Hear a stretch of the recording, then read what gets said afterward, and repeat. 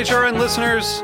As we celebrate our 15th year, we are deepening our commitment to giving voice to the next generation of food systems storytellers, and we need your help. Our internship and fellowship programs help activate new possibilities for underrepresented and underestimated young people through experiential journalism, audio engineering, and production training. Through these unique programs, HRN helps food equity stewards build essential workforce readiness skills that expand their potential and foster economic mobility. Please consider supporting these critical programs. And with a minimum donation, you can be entered to win a dinner for two at an amazing restaurant in one of 8 cities and tickets to a concert at a great venue in one of those cities. We have incredible partners across the country who have donated, as they also share our passion for helping to educate the next generation of food systems storytellers. Check out heritageradionetwork.org/15 to donate and enter to win today. That's heritageradionetwork.org/15 to donate and enter to win today. And make sure you donate before March 31st. Thank you. This piece was brought to you by Roberta's, robertaspizza.com. This week, Meat and 3 is taking you to market and all over the world, from Newfoundland to Tunisia. Well, a lot of us think of, the British Empire trading things like spices and sugar and silk. But you write that it actually began with salt cod from Newfoundland. There was a port closure in Tunisia, which was horrible. I mean, it was months, boats just setting on the water waiting to go, and they couldn't go anywhere. And we'll learn about how markets have changed, whether because of their customers or the climate. A few years ago, something around 10 years, it was totally different. It almost manifests itself to almost smelling like an old fire pit. When you put it out, it has that sort of charcoal-y smell to it. It's not good for wine. Join us this week on Meat and 3 for our global market tour. And don't forget to subscribe to Meat and 3 wherever you listen to podcasts. Hello and welcome to Snacky Tunes. I am one half your host, Darren Bresnitz. On this LA-only episode, we hang out with 2 of our favorite Sando makers in the city, Nick and Akira of Conby. Since we sat down to chat, they've been named to Food & Wine's Best New Restaurant in 2019, and they've really established themselves as the go-to sandwich place on the East Side. Then we head just down Sunset to Dangerbird Record Studios, where we hang out with Mirrorball, who share some songs off their upcoming Dangerbird Records release and talk to us about the underground LA music scene. So sit back, relax, and enjoy Snacky Tunes on heritageradionetwork.org. We talk about food, we talk about music with musical dudes. Finger on the pulse, Snacky Tunes.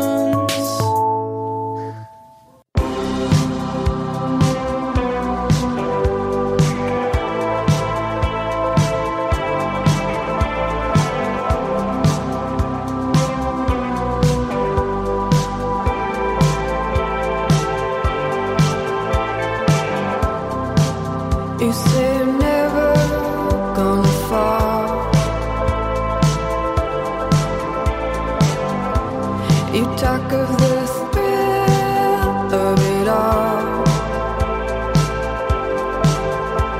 But this time, oh this time, this time, oh this time. Now hold your breath. Don't know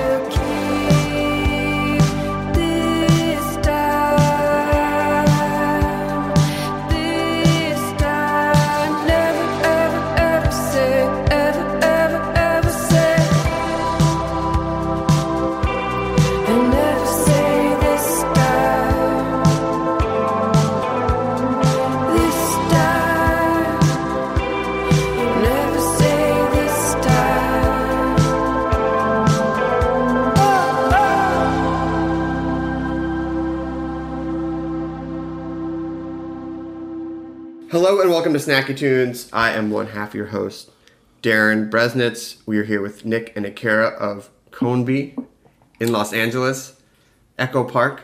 Yeah, right? Echo Park. If we want to dial it in. Yeah. Welcome to Snacky Tunes. Welcome to your first podcast. Thanks for having us. I just want to get everyone in the right set of mind for those who are listening.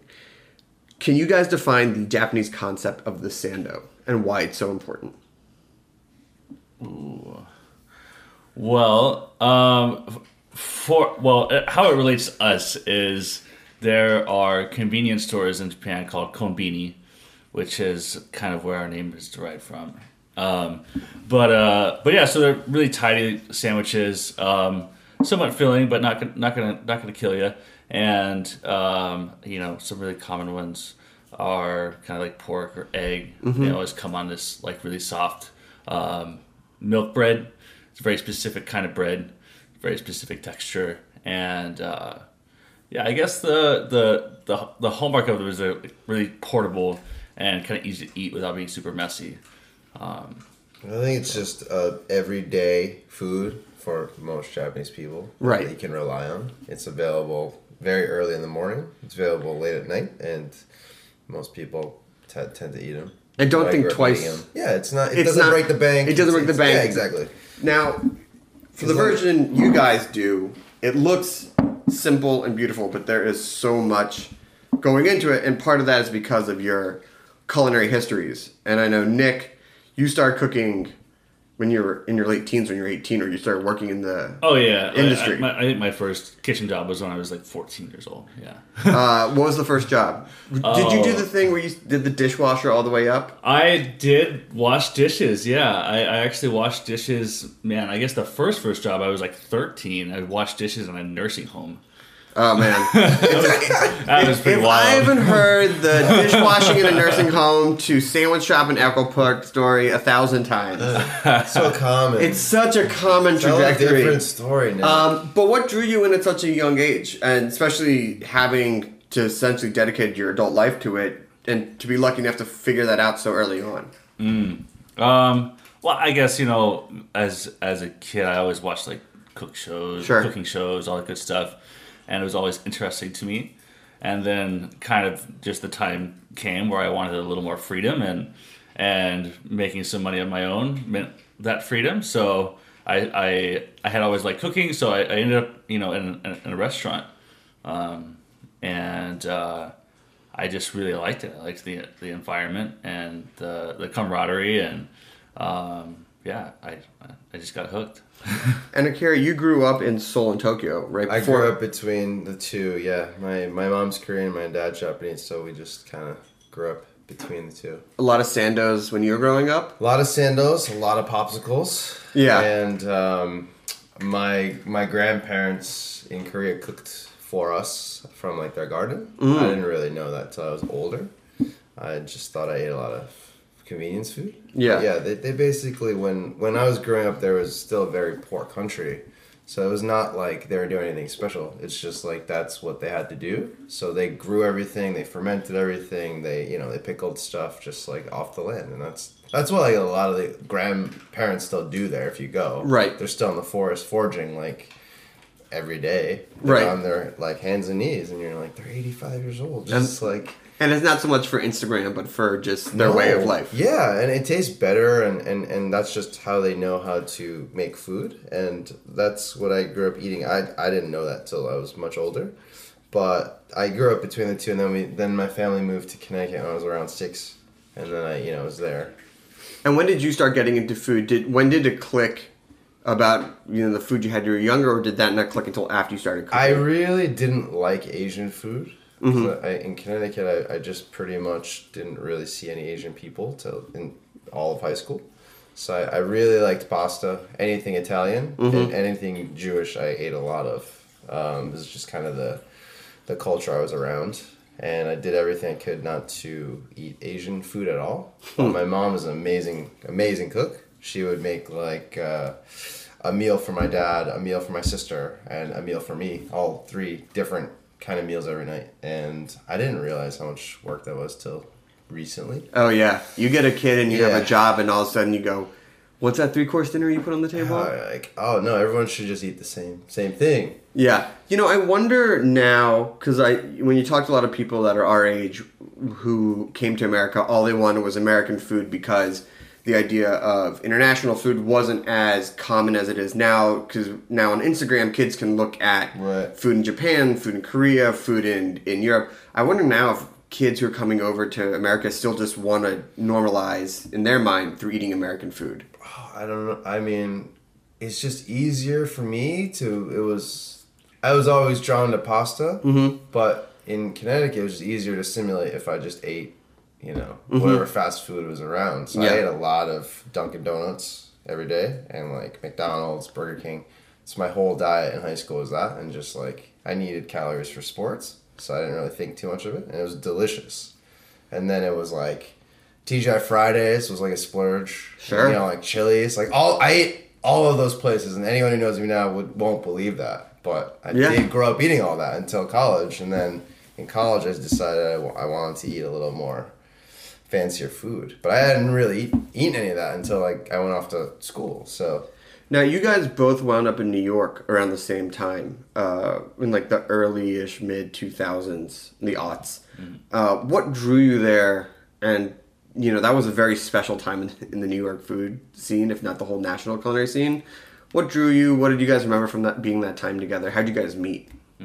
Well, I ended up there because I knew I wanted to get out of the South, which is where I'm originally from. And I had worked with some people that just said, hey, you got to go to New York. And someone put me in touch with Tin Ho over at Sambar at the time, Momofuku Sambar. And I give him a call, and he's just like, whatever, dude from the South, like you're friends with a good friend of mine, so just call me when you get here. And so I had gone to like culinary school it was called the French Culinary Institute at the time, and I was working at Momofuku at the same time. For some reason, they gave me a job. I mean, Sambar was wild when it opened. It was such a. This was like a couple months after it opened. When they were still doing the burritos and everything. Oh yeah. I wonder if I saw you there. Delicious. Probably I was there most. Like it was ahead of its time. I'm gonna say it was. Nobody came, but it was ahead of its time. I know, but I felt like that was very indicative of what was going on in New York at that time, where it was definitely testing the waters, and in some ways you could draw a through line, which we will, to what you guys are doing now. That New York was testing those boundaries, like, okay, we're going to be very focused in this, pouring all these really high end chef stuff, but into these seemingly simple foods. Sure. Yeah. So I mean, honestly, what drew me there was just a job, which seemed like a good idea, and going to school and all that. And I had never been to New York City before. Like I was like 18. I had like $500 or $600, and a dream, just and a twinkle in that eye. I just went. So yeah. And that's a shorter hop from Connecticut. Well, I went to college there, so I was going there for school. Actually, I was supposed to be there for 9/11, but I deferred till January. So I got there in January 2002. Yeah. And I was in school, and I was not a very good student. I don't really like to study, so I was going out to eat a lot at restaurants I've never seen before. So where were you eating at that time? It was like anything that was like pizza. I ate a lot of pizza, and up near school, I went to a lot of bagel places that we didn't have in Connecticut. So I was really into that.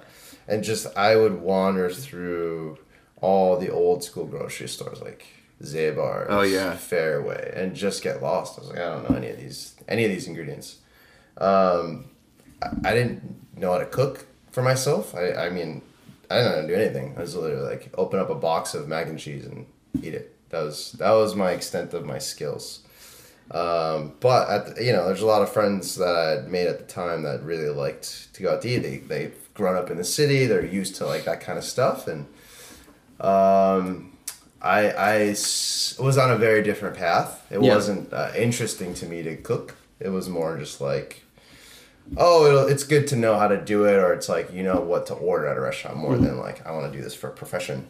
And, but I did a lot of other jobs, in summertime, like internships at like investment banking stuff. It just wasn't for me. So I ended up Nothing says like being young in New York, interning at a, banking place. It wasn't for me. I couldn't sit on any more of these conference calls for Dave, are you there? management. Dave? Yeah. Yeah, Dave, I'm here. You care? Yeah, I'm here. Something like that. It's just so horrible. But so then how'd you get into food and how'd you get into the first kitchen? I went to culinary school as well. Just at the time it was called International. No, it was called Peter Kumps. It just changed to International Culinary Institute or whatever. The ICE? Yeah, ICE. ICE, yeah. And I went on the weekends during college. So I went to like 9 to 5. I didn't really have a lot of friends during school, so I had plenty of time to myself.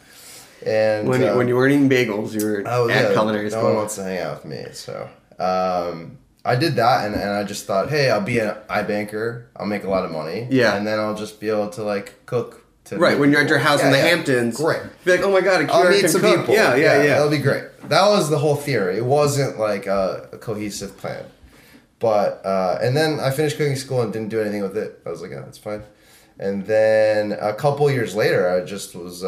I left New York for like 6 months to like go see my parents, and they're like, you need to do something. So I ended up cooking at a restaurant in LA that was not a good restaurant. Yeah, it's not even worth mentioning, but it's just really nice to do something that was tangible. I had never worked in a real job where it wasn't just an office, so it was always just like projects on the computer, and that was nice to just go home and be like, this is, if you work this hard, you know exactly what you did. And if you did nothing, you also know you did nothing. So that was really nice. And then I moved back to New York and I started working at 5/9 at the time for Zach Plod show. Sure. And then I moved down to Franny's when it was like the old crew, 0506, and then I worked through a couple other Batali restaurants and I ended up at Momofuku because of Peter Serpico. Oh, shout out to Serpico, Philadelphia pride. Serpico is one of the best cooks I know, and I can't say enough good things about him. I think. And so you two met at Momofuku. Yeah, I was at the original noodle bar. Okay. I came in to eat, actually. I lived around the corner. I came in to eat late night at Sambar, and Serpico just told me to come in and eat, and he just was like, I'm going to cook for you, and he cooked for me. I was like, this is definitely the best food that it's been. I remember that night. I actually remember that night. Was this after Som changed its format? It was when late night was starting. Oh yeah. That was those meals. That time of Momofuku. I mean, to me, I felt when people came to New York and like I want a New York restaurant, I want a New York experience. I go, I know what you're saying. Just go to Sambar. And everyone had that like because they wanted. It was such the air. Like it really felt. It like the center of what was going on. Wild time. Give me one story. Well, that night, I remember... Come on. I remember... Just don't smile and look away. Just give me one story and we'll go to break. I remember that night, it was just like... It was like 07, 08, and... I have a good story. We have tons of stories, but this is just like a early glimpse of what food was like at the time. Yeah. It was just... Every dish was coming out was like... Serpico and a couple other people were just cooking, off the cuff, which none of our friends do anymore. It's just not what we do. Yeah. But at the time, it was really great, and it was like 12 courses, like of hits. Yeah. And I don't talk to people next to me at a restaurant. It's not something I do. But these people next to us are like taking photos of every dish and like asking us, "Hey, what's that?" And I was like, "I don't know what your deal is." Yeah. So they were like, "We're bloggers." I was like, "I have no idea what you're saying to me." And I had never seen that before. So that obviously started happening a lot more. But that was the first night I remember it happening. And that was at Sambar. And then it just continued to go from there. But I can trace it back to that night, just the whole thing. Yeah. Very odd to me. What was your story? Because it looked like you had it. No, it's fun. So there was a mushroom salad on the menu back then, and it's delicious. It's very delicious. Pistachio puree. I don't know if my experiences with it like made it stick in my memory, or if it is really delicious. But yeah. So one of the things as a cook is like you don't run out of your mise en place. You're prepped to make a dish. Yeah. Right. And David was very, very, very strict about this. And this dish wasn't even like really like fully on the menu yet, but he was like testing it out on like friends that would come in, and I had made the normal amount of stuff for the service that day that I would normally make, and like he had more people come in than what I had experienced before that he was sending this out to. So I was like running out of these radishes, right? They're like cured in some salt and stuff, not, you know, whatever. So I was running out and I was like, crap, I can't run out of this and like let him know I'm running out. So like I run down to the walk-in fridge and I get some radishes and I hide in the closet downstairs. There's like a storage closet. And I clean them and I season them and stuff like we do, and then like I run back upstairs. I'm like, here they were just right in the walk-in. Yeah, you know. Oh man, I wasn't a closet. The real story is Nick was in the bathroom. I wasn't sure if we should say that. You can say in the bathroom. Yeah. That's a true story. Nick was fucking hiding. That in the makes bathroom. more sense because I was going. I didn't know there'd be a sink in the closet. Yeah. Okay, well listen, we're gonna take a quick break. We're gonna talk about the Siren Song of LA, and but first we're gonna have a song from the archives here on Snacking Tunes on HeritageRadioNetwork.org.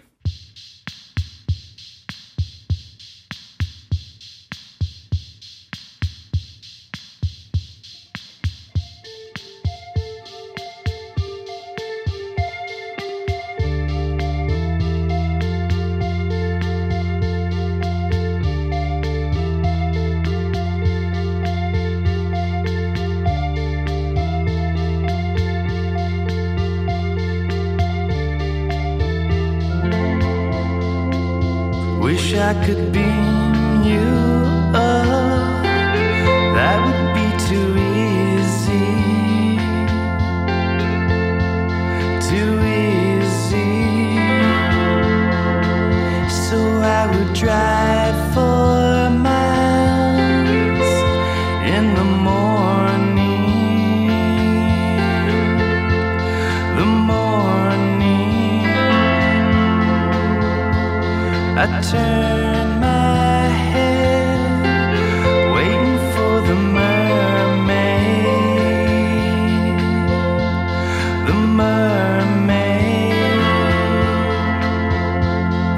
that took up the empty space.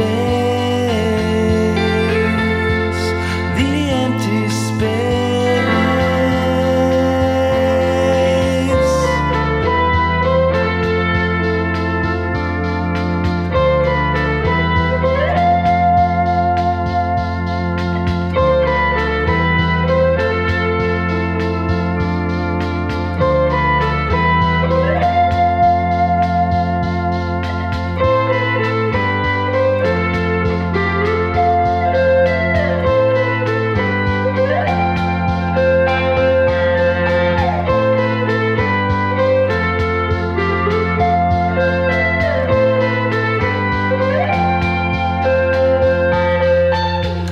Took my hand, jumped into the Black Sea.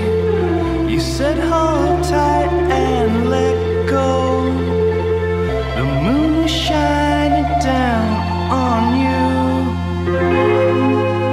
I never known. I never known. I never known.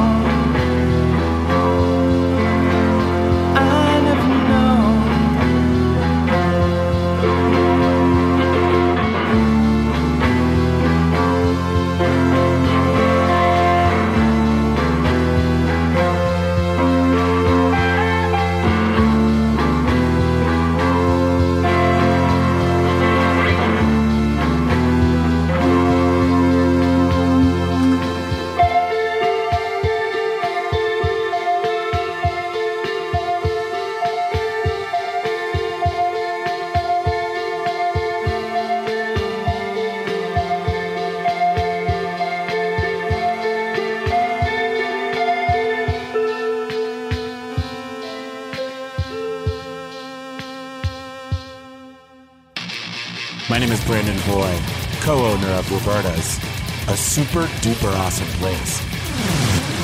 Roberta's is a very, very, very, very proud sponsor of the Heritage Radio Network. We're also super awesome. Thank you, Heritage. Hello and welcome back to Snacky Tunes. I'm with Nick and Akira of Konbi. So you're both in New York, especially Momofuku Sambar in 08, 09, 10. Like, that is very much the center. I worked at Original Noodle Bar. So and you worked at Noodle Bar. I'd never seen anything like that. People lining up for hours just to eat there. Yeah. It was baffling to me.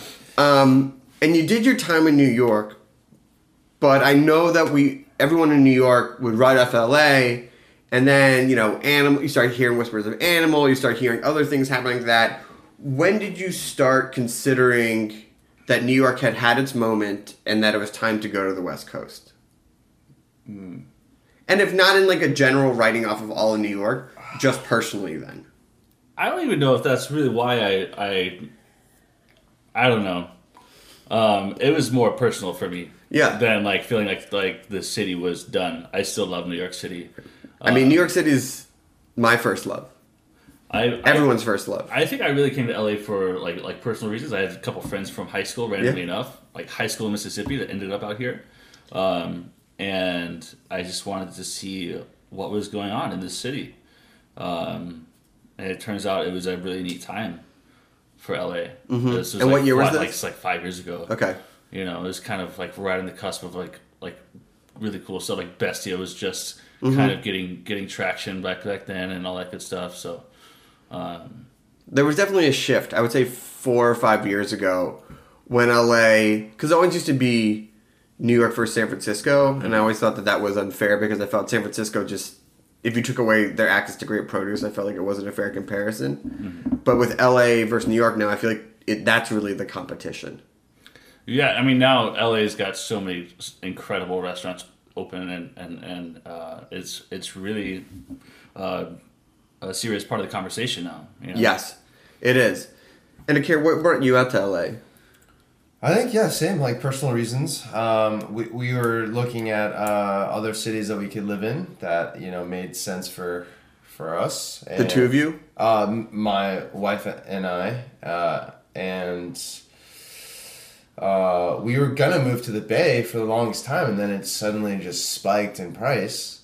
And there wasn't another city we could think of that we wanted to move to. So, and then Nick and I had been talking in the background just about opening a place.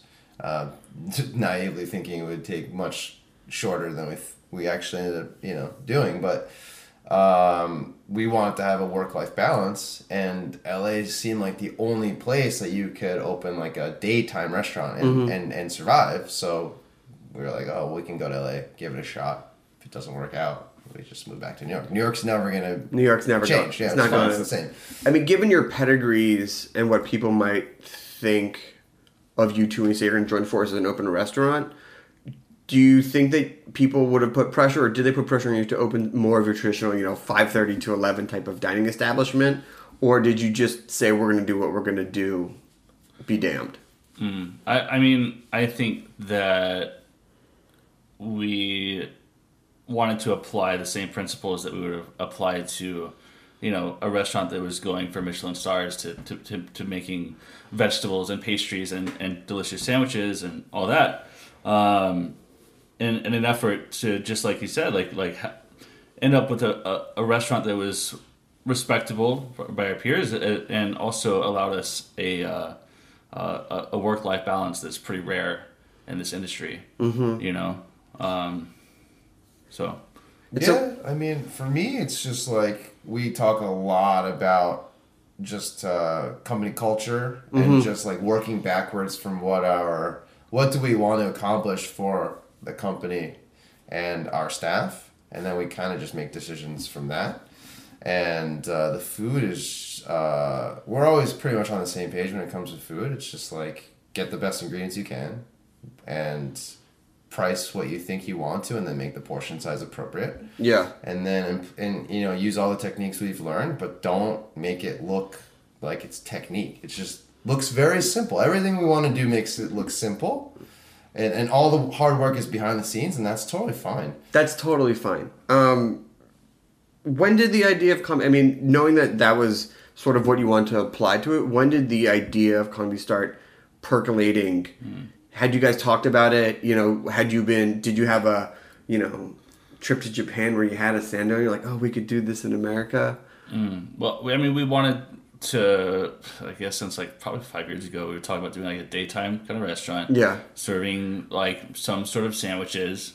It's kind of funny, we even talked about serving egg salad sandwiches back then for some damn reason. But, and then, you know, a couple years later, we started doing like pop-ups here. Yeah. And one of the sandwiches we served was one that Akira had brought up from his time in Japan, which is kind of like this dashi and an egg sandwich, and it was one of the most popular ones. So we were like, this is interesting. Like no one's really taken this super seriously yet here, so let's just go down that rabbit hole, you know. I mean, how did you do, once you sort of focus in on that, how did you do your research for it? What did you start thinking about a menu would look like? And especially since there really aren't any other restaurants like yours in the city. We kind of thought about, well, we took a trip to Japan together because Nick hadn't been, and I was, you know, we saw the space for Kombi, and at the time we had looked for a space for like a year and a half, and anyone who looks for a space can relate. It's not something you're trying to do. So you think, oh, it's going to happen really quickly for me. I'll be the guy. I'm the one guy. We're the guy that can open in a year. I don't know why it's taking everyone so long. And then you go down the hole. They don't have their shit together. Yeah, and you're like, this space looks perfect. What's the problem? And no, everyone's, you'll see, it's the same for everyone. Doesn't no one's matter. Special. The size doesn't matter. Doesn't matter the size. It's not the size. And the open secret is that while LA is such a successful food town now, it is not the easiest place to open a restaurant. No, the city permitting is very, very strict. Yeah. And that's fine, but we learned a lot in the process of, you know, how to negotiate a lease that will determine your viability. Yeah. And our friends from Civil Coffee had passed on this space that became Kombi. So we looked at it, and then we just kind of reframed the thinking of maybe we can just figure out what will work in this space versus like we were like thinking of ideas of what we wanted to cook, and that was where we were at. Like we need to find this size space to cook the food well, and then we just kind of thought, all right, well this lease deal is really nice. What can we make work in the space? And then we just thought through like that stuff, and then we had taken the trip to Japan and seen what small places are like, tiny for the first time. Nick didn't really believe me, and well, you get a little taste of that in New York City, yeah, but exactly. like after being out here for a few years, it's like kind of like drifting away from that because a lot of people have so much space. Much space. But then going back to Tokyo, like going to Tokyo and like seeing what they do out of tiny, tiny spaces is just like, okay, we're not that dumb. Like no, and it's inspiring because the high level of craft of what they pour into, you know, a dozen menu items, and that's being generous at some places. Yeah, that comes out of 300 square foot space, right. And you go, how are you doing it? And go, well, they can do it, right? So you know, the sandwiches do really feel, you know, you've only been open less than a year, but the sandwiches do feel that they've been around for such a long time. So how much research did you put in before you opened? How much were you pulling from life experience to put those on the menu? Because they seem very fully formed as ideas and as food. They are still sometimes slightly evolving. Even now, there's slight changes we make and see if it's better. But like flavor-wise, logistically picking it up, that stuff. Not that anyone will really notice, but for us, we try. If we find something better, we'll try it out. But I would say, I scroll through my Instagram just for reference. Yeah. We were testing it for like 2 years ago, at least, just at our houses for dinner parties for people coming over. Just, can you taste this? Yeah. And it was completely the flavor of the sandwich was there for like the omelet, but the technique that we were employing is completely different now, based on what the equipment got approved in the end for the space. So that dictated a lot of the changes we had to make, and like it's important we talk about that very briefly when we talk to people who are friends of ours who are opening spaces that are obsessed with like we're doing this menu. We need a rotovac and a vacuum seal, right? And you're like, don't focus on that. Yeah. Just focus on like what you want your culture to be, like that kind of stuff, because your equipment's probably going to change. What's going to get approved by the health department and that kind of stuff will change. And then 2 years later, you don't really know what you want to cook. Like, it'll change. So for us, over time, it's the idea was there, but the sandwiches we ended up doing are the ones that just survived for practical purposes. Like, there are a couple others we really wanted to do that just they didn't make the cut because we can't actually do it in that space. Yeah. That are delicious, that we'd love to do, but they never work. So they're not going to work. They're not going to work. They work at your house, but they do not work in a restaurant setting. Yeah. But in our reality. Yeah, in our reality, it doesn't work. So, it's funny when you mentioned seeing bloggers in 2008, blowing your mind about posting about food, because your sandwiches, I feel like when you guys were coming out, were just all over Instagram, and not in a bad way, but it was the food that you guys make was so built for social media and your design. But I know that that's not always the purpose. Sometimes it's just a happy accident. But how do you deal with that where you go, I don't want to be known as the Instagram sandwich place. Like, I want people to come and get the food, versus knowing that some people nowadays are just going to come take a photo and not really care about what they're eating. I cannot stress enough that we did not build food for Instagram. Okay.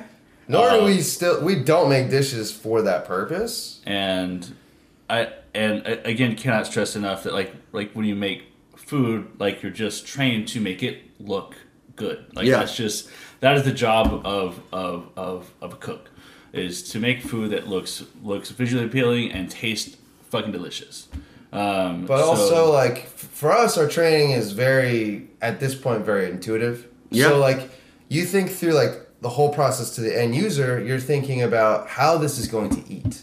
What utensils, what bowl is going to make the most sense for this dish. So, like, that's what we spend most of our time thinking about. It happens to turn out looking a certain way, but not because we want to accomplish that for a photo. It's just like, that makes the most sense. But I feel that you want to eat it. Part of the process now when people go out to eat is go to the restaurant, look at the menu, order, get the food, take the photo, and then eat.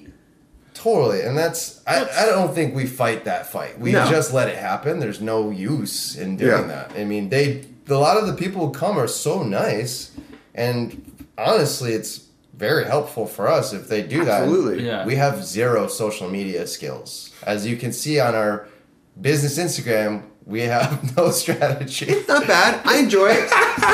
It feels very neighborhood. It feels very embracing, like we're part of the community, which is nice for being such a new spot. Nick is a master Instagram storyteller, but your Instagram stories are good. Yeah, I've been distracted lately. He's been very busy. I'll get back to it. But he's the best. But otherwise, we don't have a strategy in place, so it's not like the stuff we think about. It's just like mostly we try to like shout out to our friends. Yeah. Like when bells roll in. Yeah, like that's it. Like, hey, go see these guys. Go see these guys. They're doing something great. Now, I want to make sure that we touch on the croissants, because when you go to a daytime breakfast spot, usually when you walk in, like if you go to Paris or any bakery, first thing that's up is the croissants, right? But for you guys, the croissants come out, I'll say 8:39, and you got to time it. And the last time I was there, every croissant had been spoken for before they came out of the oven. So I have a feeling now, knowing that it's probably based on the space and the design, but what is the whole timing and thought behind the croissants when they come out, and why they're not there the second you open your doors? That's just reality, because it takes, when you make a croissant, you have to let it rise before you bake it. Yeah. And that takes time. So it takes about like 2.5 to 3 hours to proof. It's called proofing. And then you bake it, which takes 20 minutes or so. So if you think about what time someone's got to get there in the morning to make that happen, it's like still we get there at 5:30 in the morning just to make that happen by like 8:30, 9 o'clock.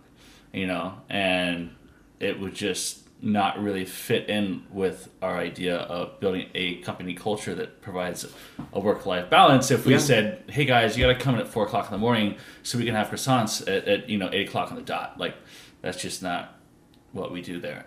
It's sort of fun though. I mean, it's sort of fun to be like, I'm going to time it because sometimes I've nailed it and sometimes I've completely missed it. It's just there's variety. There's changes in the temperature, obviously, that affect the proofing time, and when there's a drop in humidity, it affects the proof. A lot of stuff happens that we don't have you've seen it. We don't have a proofing box. We don't have anything. We're literally have a induction burner with a pot of water enclosed in a box, and we have a Wi-Fi indicator with the temperature and humidity, and we're relying on that, and we make adjustments every day all the time. Yeah.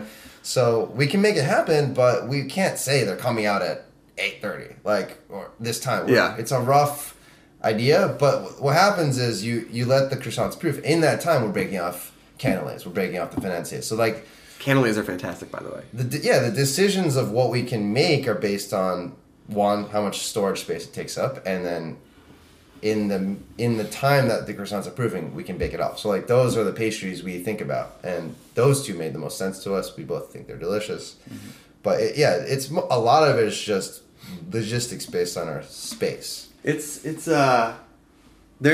always sell out. Yeah, they're delicious. They're delicious. Yeah, they're delicious. We put a lot of effort into them every day. The ingredients are really great. You know?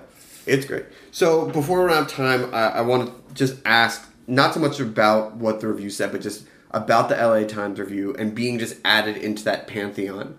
And what does that feel, especially coming from the East Coast, opening up a restaurant that is very much your own and of your hearts, and then to be reviewed by the Times?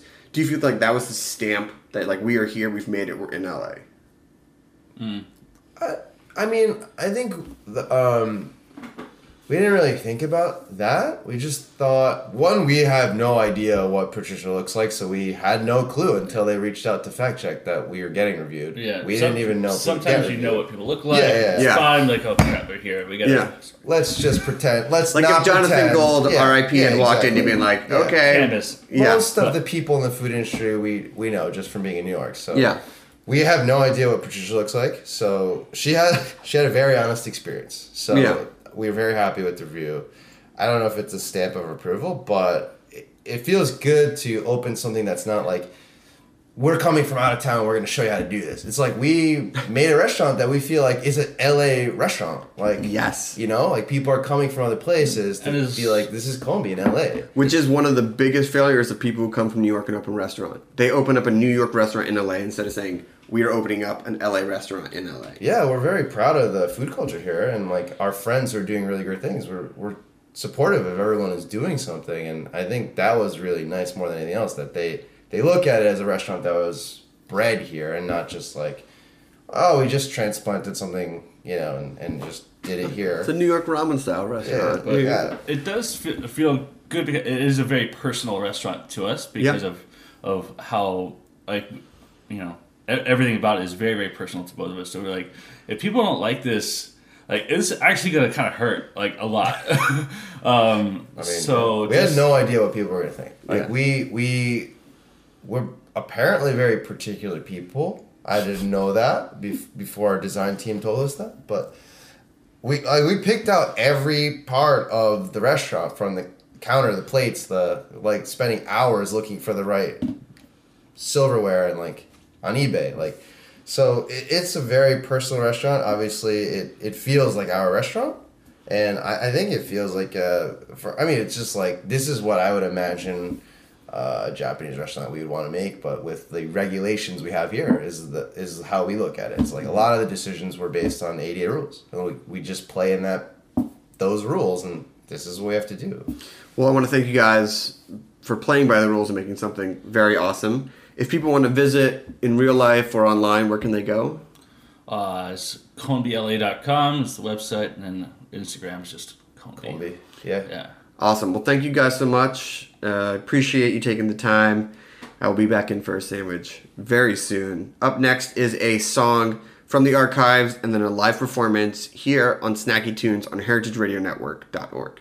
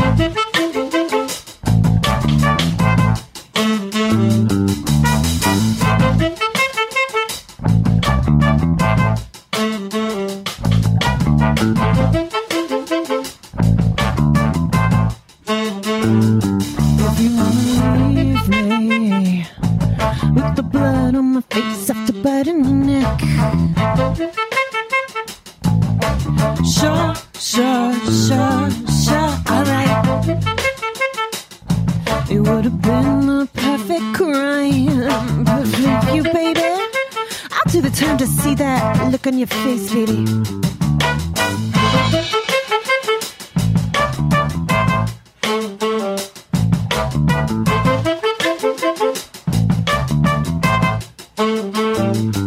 If you wanna leave me in my box through the changing of the clocks. Sure, alright. I'll need some other time for you, baby. I'd starve myself blind. Oh yeah, blood and a smile on my face. Blood and a smile on my face. Your neck's like candy sugar. Blood and a smile on my face.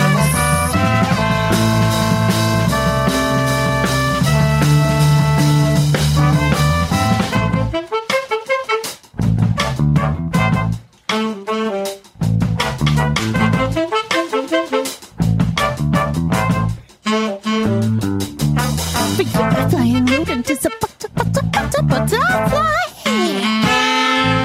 When I saw you in the diner, I kissed the hierarchy goodbye.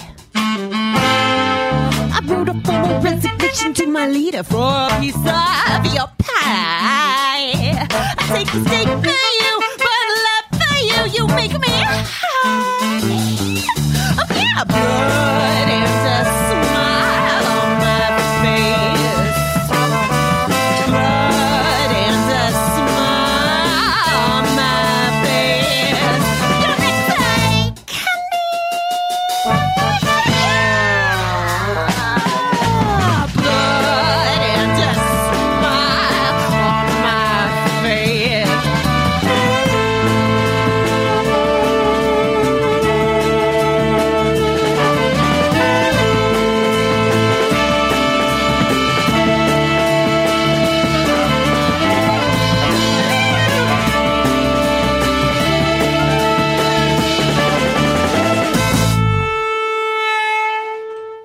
Are you enjoying this podcast? Heritage Radio Network has plenty more. My name is Coral Lee, and I'm the host of Meant to Be Eaten here on HRN. Every week, I look at cross-cultural exchange in food and contemporary media. What determines authenticity?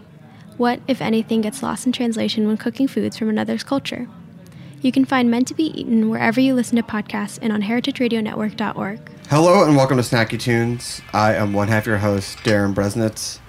We are coming to you live from Dangerbird Record Studios in sunny Silver Lake, and we are here with Mirrorball. Welcome to Snacky Tunes. Hello, thank you. Hello, thanks for having us. So, as LA and close to LA, OC natives, I feel that you guys have a unique take on the scene because so many people move here to do music, but you grew up here making music and being part of the scene. What is it like to grow up and make music and be part of LA as something that's been your backdrop your entire life? Gosh, it's kind of hard to sum up, but I think it's weird a little bit because you never have sort of that moment where you can go somewhere brand new and become this new person.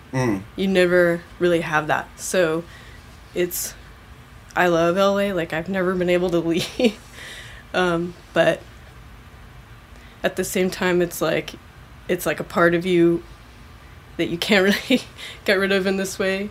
But I guess I see it from sort of like we were sort of talking about earlier, like my parents both worked in the movies, but they worked on the crew. And so I saw it from like that sort of background sort of view, and like the less glamorous, more blue collar, like yeah. hardworking type of approach to LA than the off the bus glitz and glamour. Exactly. But then there's also this sort of like, yeah, I do think there is sort of like a magic, sort of like a sadness and a magic to LA that it sort of continues to draw me in, that I love and can see. But yeah, I guess that sums up my answer.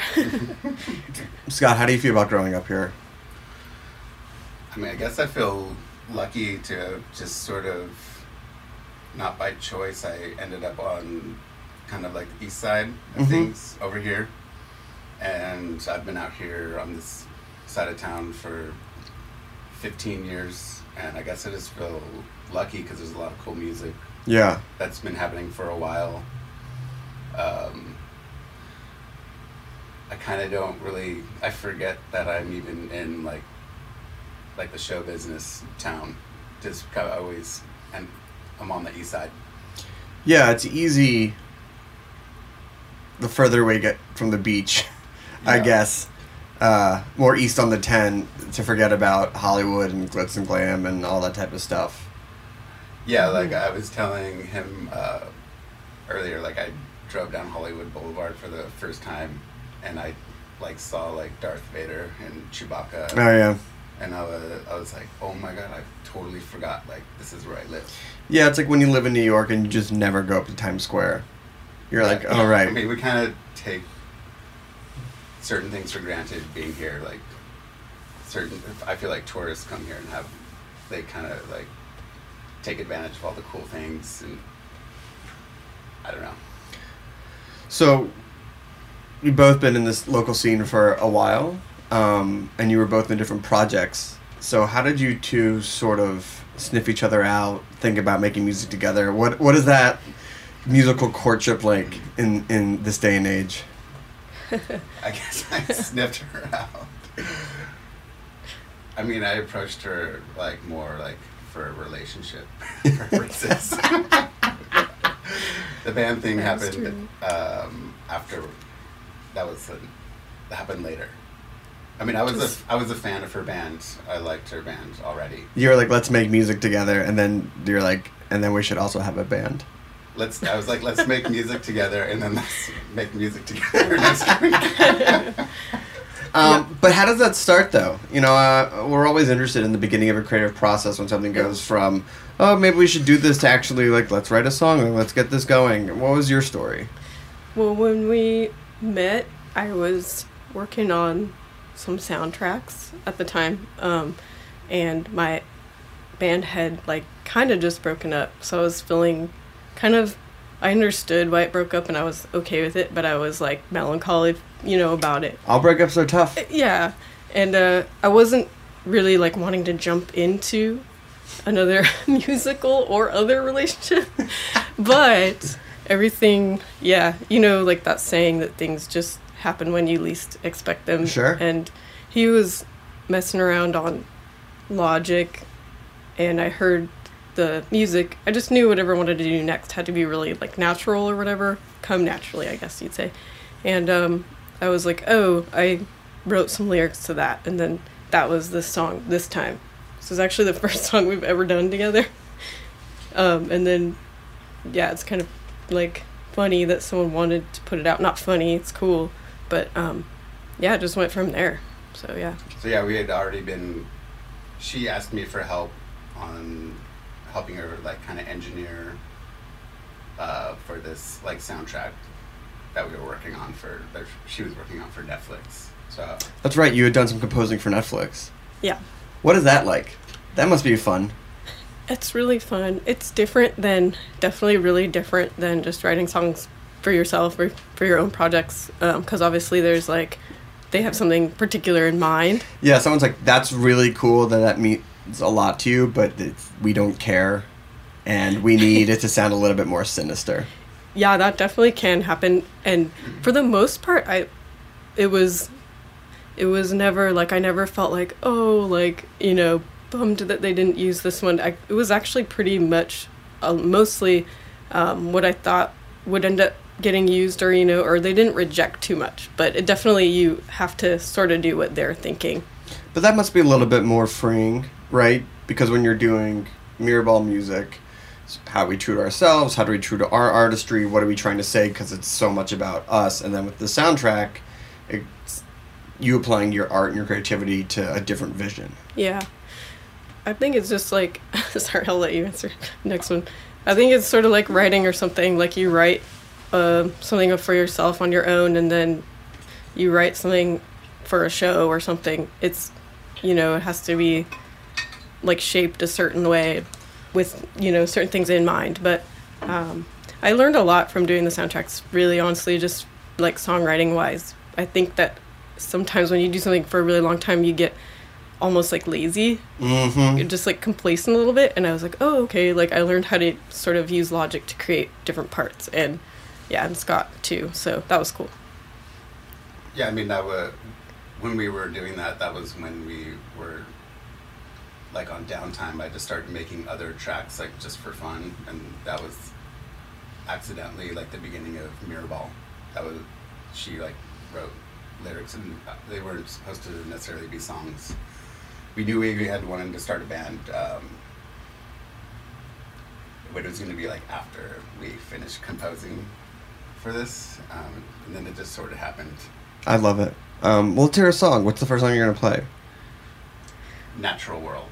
Natural World. This one just came out. This is a little different version than came out on Dangerbird, but this is the most recent. So wait, is this a Snacky Tunes exclusive? Yes. Pretty much. Yes!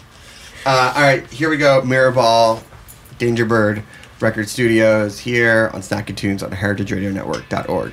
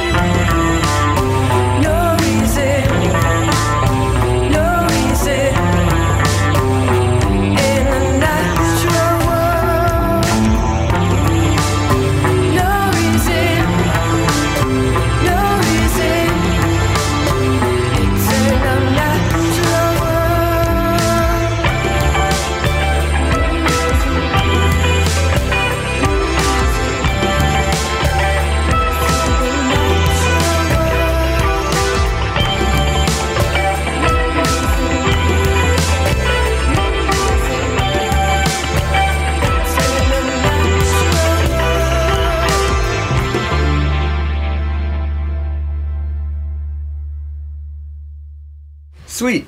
So, being in LA, growing up here, I always love to pick the people's brains who have been around long enough to not go to the fly-by-night restaurants and hip places, like the places that people love from living in a place that are just local spots. And so where do you guys love to go?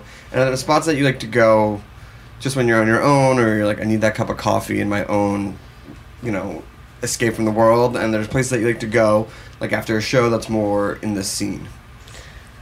Oh, man. How much time do you have, right? Yeah.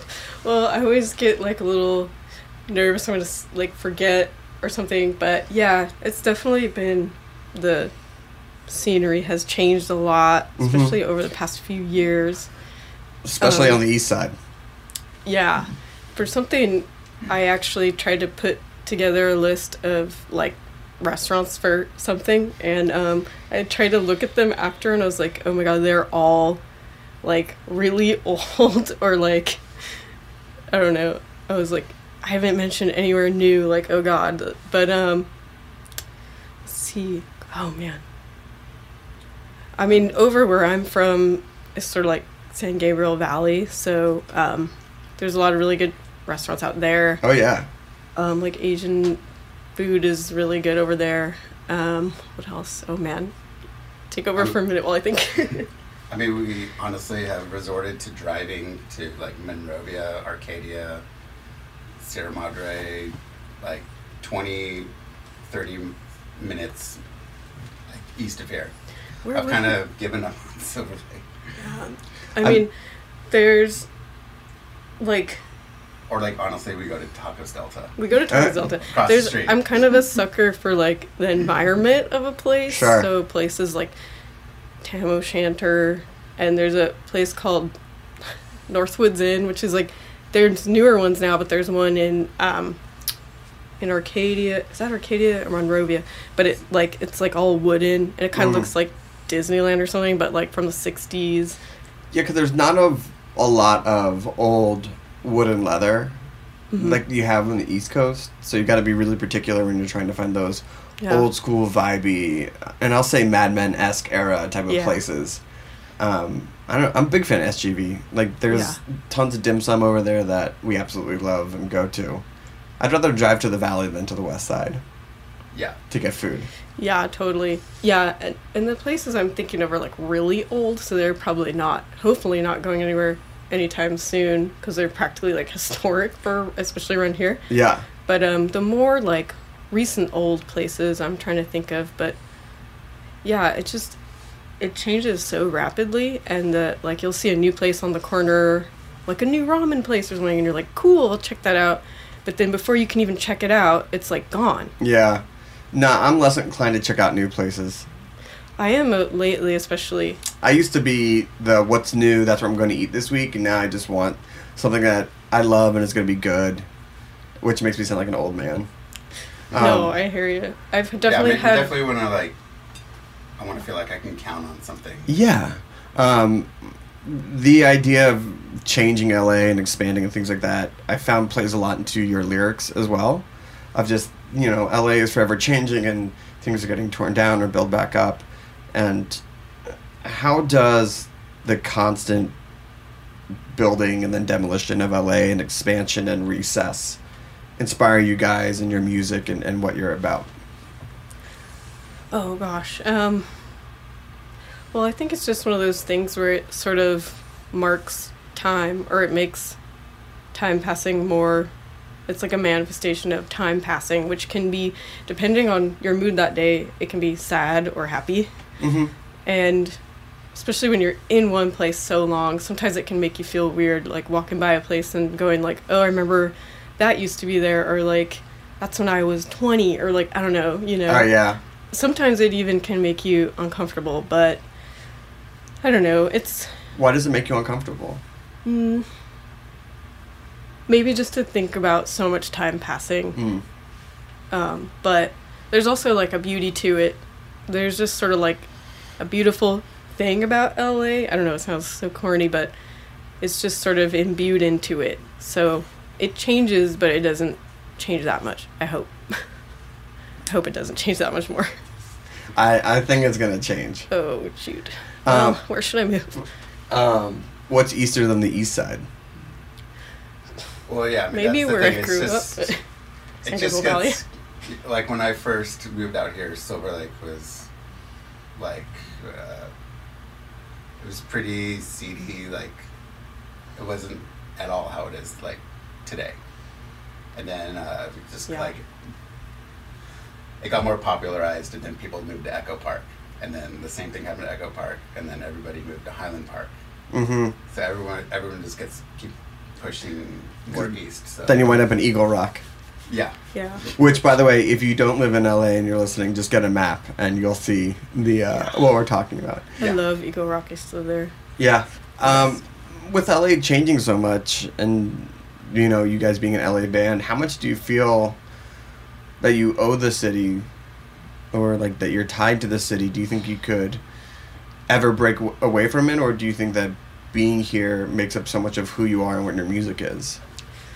Oh gosh, I think it's hard when it's also where you grew up, and also where all your memories of your family and all that stuff, and your ties, your literal ties are to it. So I've thought about, what'll I do when it continues to become more and more like Manhattan or something. Like, already right now, places I used to go, I can't find any parking anymore. So I just, like, I don't know what to do, so sometimes I'll just leave. And it's just, I've thought about where to go. I don't know, I've thought about maybe like New Mexico or something. I hope it doesn't come to that, because my family that I have left is still here. So that's another reason why I don't really want to just like pick up and leave. But I think a lot, it has influenced me a lot, I feel like almost every song I mention LA, and I even thought about the other day, I was like, maybe I should like not say LA in every single song. But yeah. All right, well, let's hear another song. What do you have? What's this next LA-inspired song? Oh, boy. No, what's the next song about? Or what's the next song? Endless Abroad. Endless Abroad. Which, that's Endless kind of funny. Abroad. It has the word abroad in it, so... And endless. It might be the only one that doesn't have the word LA in it, so... Okay, well, here we go. Mirror Ball on Snacky Tunes on heritageradionetwork.org.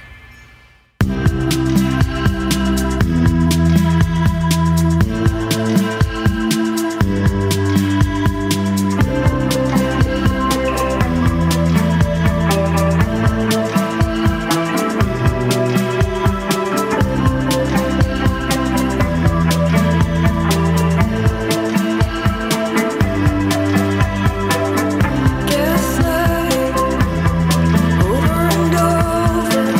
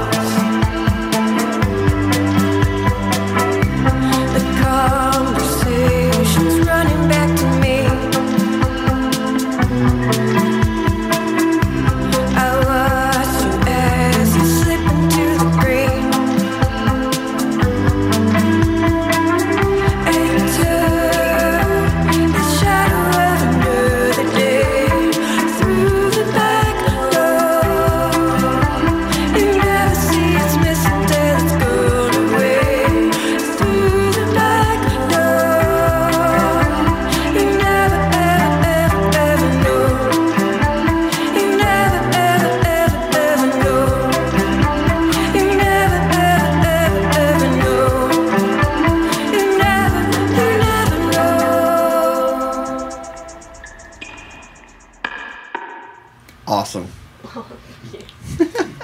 So you guys put out your debut single with Dangerbird, correct? Yes. How did your relationship with Dangerbird Records start? Scott knew them more, so I'll let him go. My friend Brian is a director here for the Arthur King installations. I'm not really sure how to... Arthur King have actually been on Snacky Tunes, and so you can check out the archives for that one. Awesome. But yeah, they're the recording natural nature sounds and video and then making live compositions. Yeah, yes. exactly. So, All yeah, of that. All of that. My friend Brian helps with that. I literally just was asking him, like, hey, I want to send you some tunes. Maybe you can help. He works in music a lot, so I asked him to help me, and I sent him the tunes, and then I was actually asking for help on the actual music, and then he was like, hey, do you want to put these out with Dangerbird? And we're like, what? This is our first little demo. It's yeah. That's very cool. I don't think it really happens like that, does it? No. I'm looking at Andy. Andy shaking his head, no, it does not normally happen like that. It does for Mirrorball. Oh, yeah. Yeah, if you're a Mirrorball, then it happens. Yeah. I mean, I've known Aaron for a very long time. So, yeah. So, that's how it happened. When you're thinking about putting out your first single, what goes into that? Because you can only have one first single, one debut song ever. How do you pare it down? How do you say this is our first statement out into the world?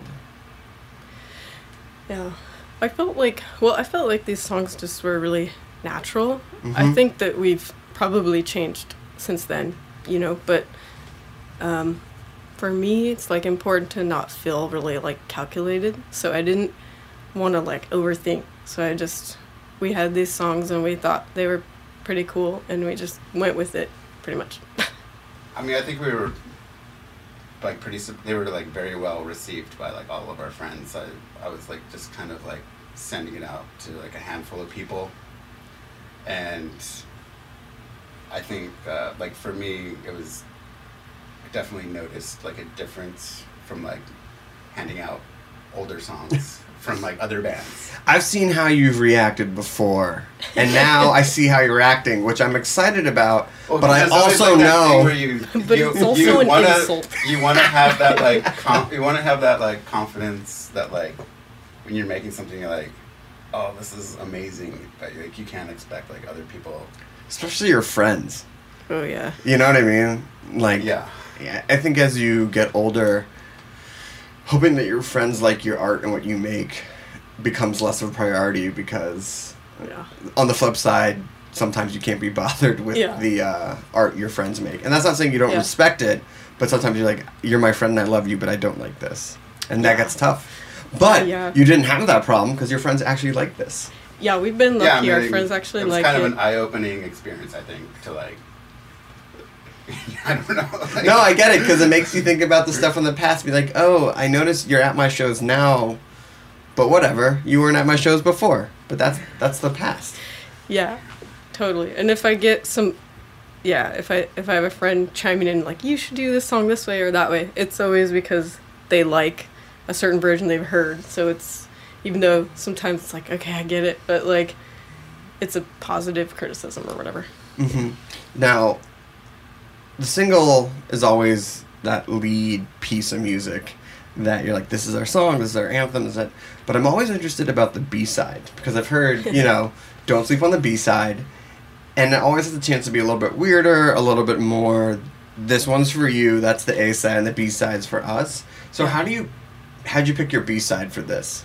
Was it something a little bit more personal, something a little bit more experimental, or you said, this song is just slightly not as good as the A-side? I think, oh gosh, it came about experimentally just because I heard it, a little demo that he was making, and I was oh, I want to put lyrics on that. It's nothing I've never done a song like that before. All my prior bands were more folk rock or something. So, sure.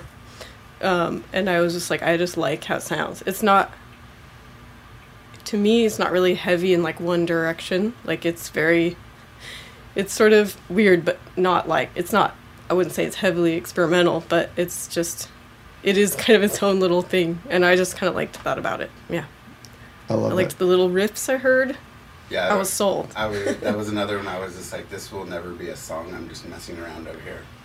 I had no intention of it ever being anything. And then, I don't know, maybe that was just like the magic of those tunes of like, not really, because sometimes it's harder when you're like trying. And you're like, all right, this part's going to be this, and I can see the crowd in my mind, doing it when we play this. Yeah, I'm like trying to, like, sometimes when we're like trying to write something, it can be like when you're starting like contriving and. Yeah. You can lose your way. Those particular two songs were kind of like that lightning in a bottle, kind of capturing lightning. Like, how do you do that? Like, how do I get back to that mental state? Right? I'm going to make something that's not a song. Like, just think like you're doing a soundtrack for another show. Yeah, true, yeah. Yeah, we've been writing a lot lately just for ourselves, and it's definitely different. Like, we're not just like, ugh, but yeah, it's just you can't see the hand gesture, but that was throwing caution to the wind. Yeah, I think so. I was like, how is he going to describe that or not? No, I got it. So one last question: where is or who is the most inspiring thing in LA for your music? Oh my god, that's really hard. That's really, really hard. Oh my god, I don't even know what I'm gonna answer. I guess if I had to say something. I don't know. I don't want to sound like write the lyrics, so it can be about the music too. Just in general, like what's the most inspiring thing here? Oh my god, jeez, that's like it's hard to pick one thing. I just get back to the element of friends really quick. I'm actually being truthful when I say that my friends, they really do inspire me, like with their work that they still do. I'm just really lucky because I sort of grew up with people who continued to do cool things. And like every time they do something, I'm just like, whoa, okay. Like whether it's a painting or my friends making a film, I don't know. Yeah, I am really inspired by them. I think that if it weren't for them, like, I think I would still be doing this, but I don't know if that I'd be doing it the way that I'm doing it still. I mean, I guess for me, it's probably like this project. I don't know, because I've been playing like rock music, like more like 90s maybe, or. Yeah. But this is completely different than anything I've done before, and it's been like really fun to like make, because I'm a songwriter first, so like crafting songs for another person and like working with somebody with like a really good voice and digging their lyrics. That's probably like the thing for me. Awesome. I don't know. Just like a new experience, like reinventing yourself. Well, there you go. That's how you reinvent yourself in LA. If you never leave LA, you just start a new band. Yeah. I just learned something. Yeah, and I guess also getting over like yourself and allowing other people to like getting older and getting rid of ego. And yeah, no more ego. Oh yeah. Although I still do write some of the songs. I forgot to mention that. No, just kidding. Awesome. Well, I want to thank you. If people want to find you online or hear the single or get the single, where can they go? Okay, gosh. It's like streaming like everywhere, quote unquote. That's not a good way to describe it. It's on like Spotify, sure, Apple. So just search Mirrorball. Mirrorball, yeah. It should come up. Sometimes you have to search Mirrorball, then the name of it, which is This Time. Oops. Okay. Yeah. No, that was just the internet agreeing with you. Yeah, exactly. Well, I want to thank Andy, Dangerbird Record Studios, Heritage Radio. What's the last song you're going to play for us? This one's called This Time. It's the single. Yeah. It's the single. Thank you so much. We will see you next time on Snacky Tunes. Have a great day.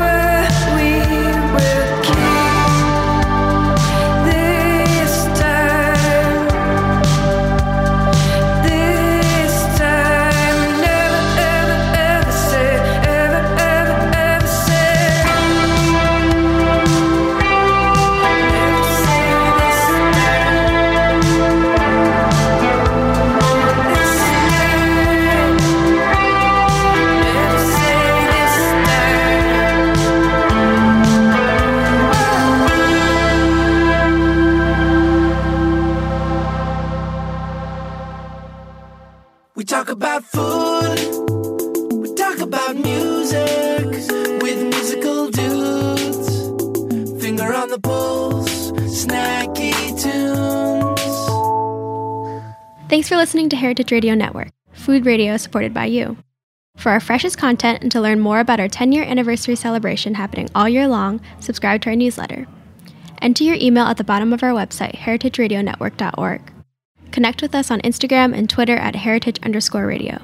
You can also find us at facebook.com/Heritage Radio Network. Heritage Radio Network is a nonprofit organization driving conversations to make the world a better, fairer, more delicious place. And we couldn't do it without support from listeners like you. Want to be part of the food world's most innovative community? Subscribe to the shows you like, tell your friends, and please join the HRN family by becoming a member. Just click on the beating heart at the top right of our homepage. Thanks for listening.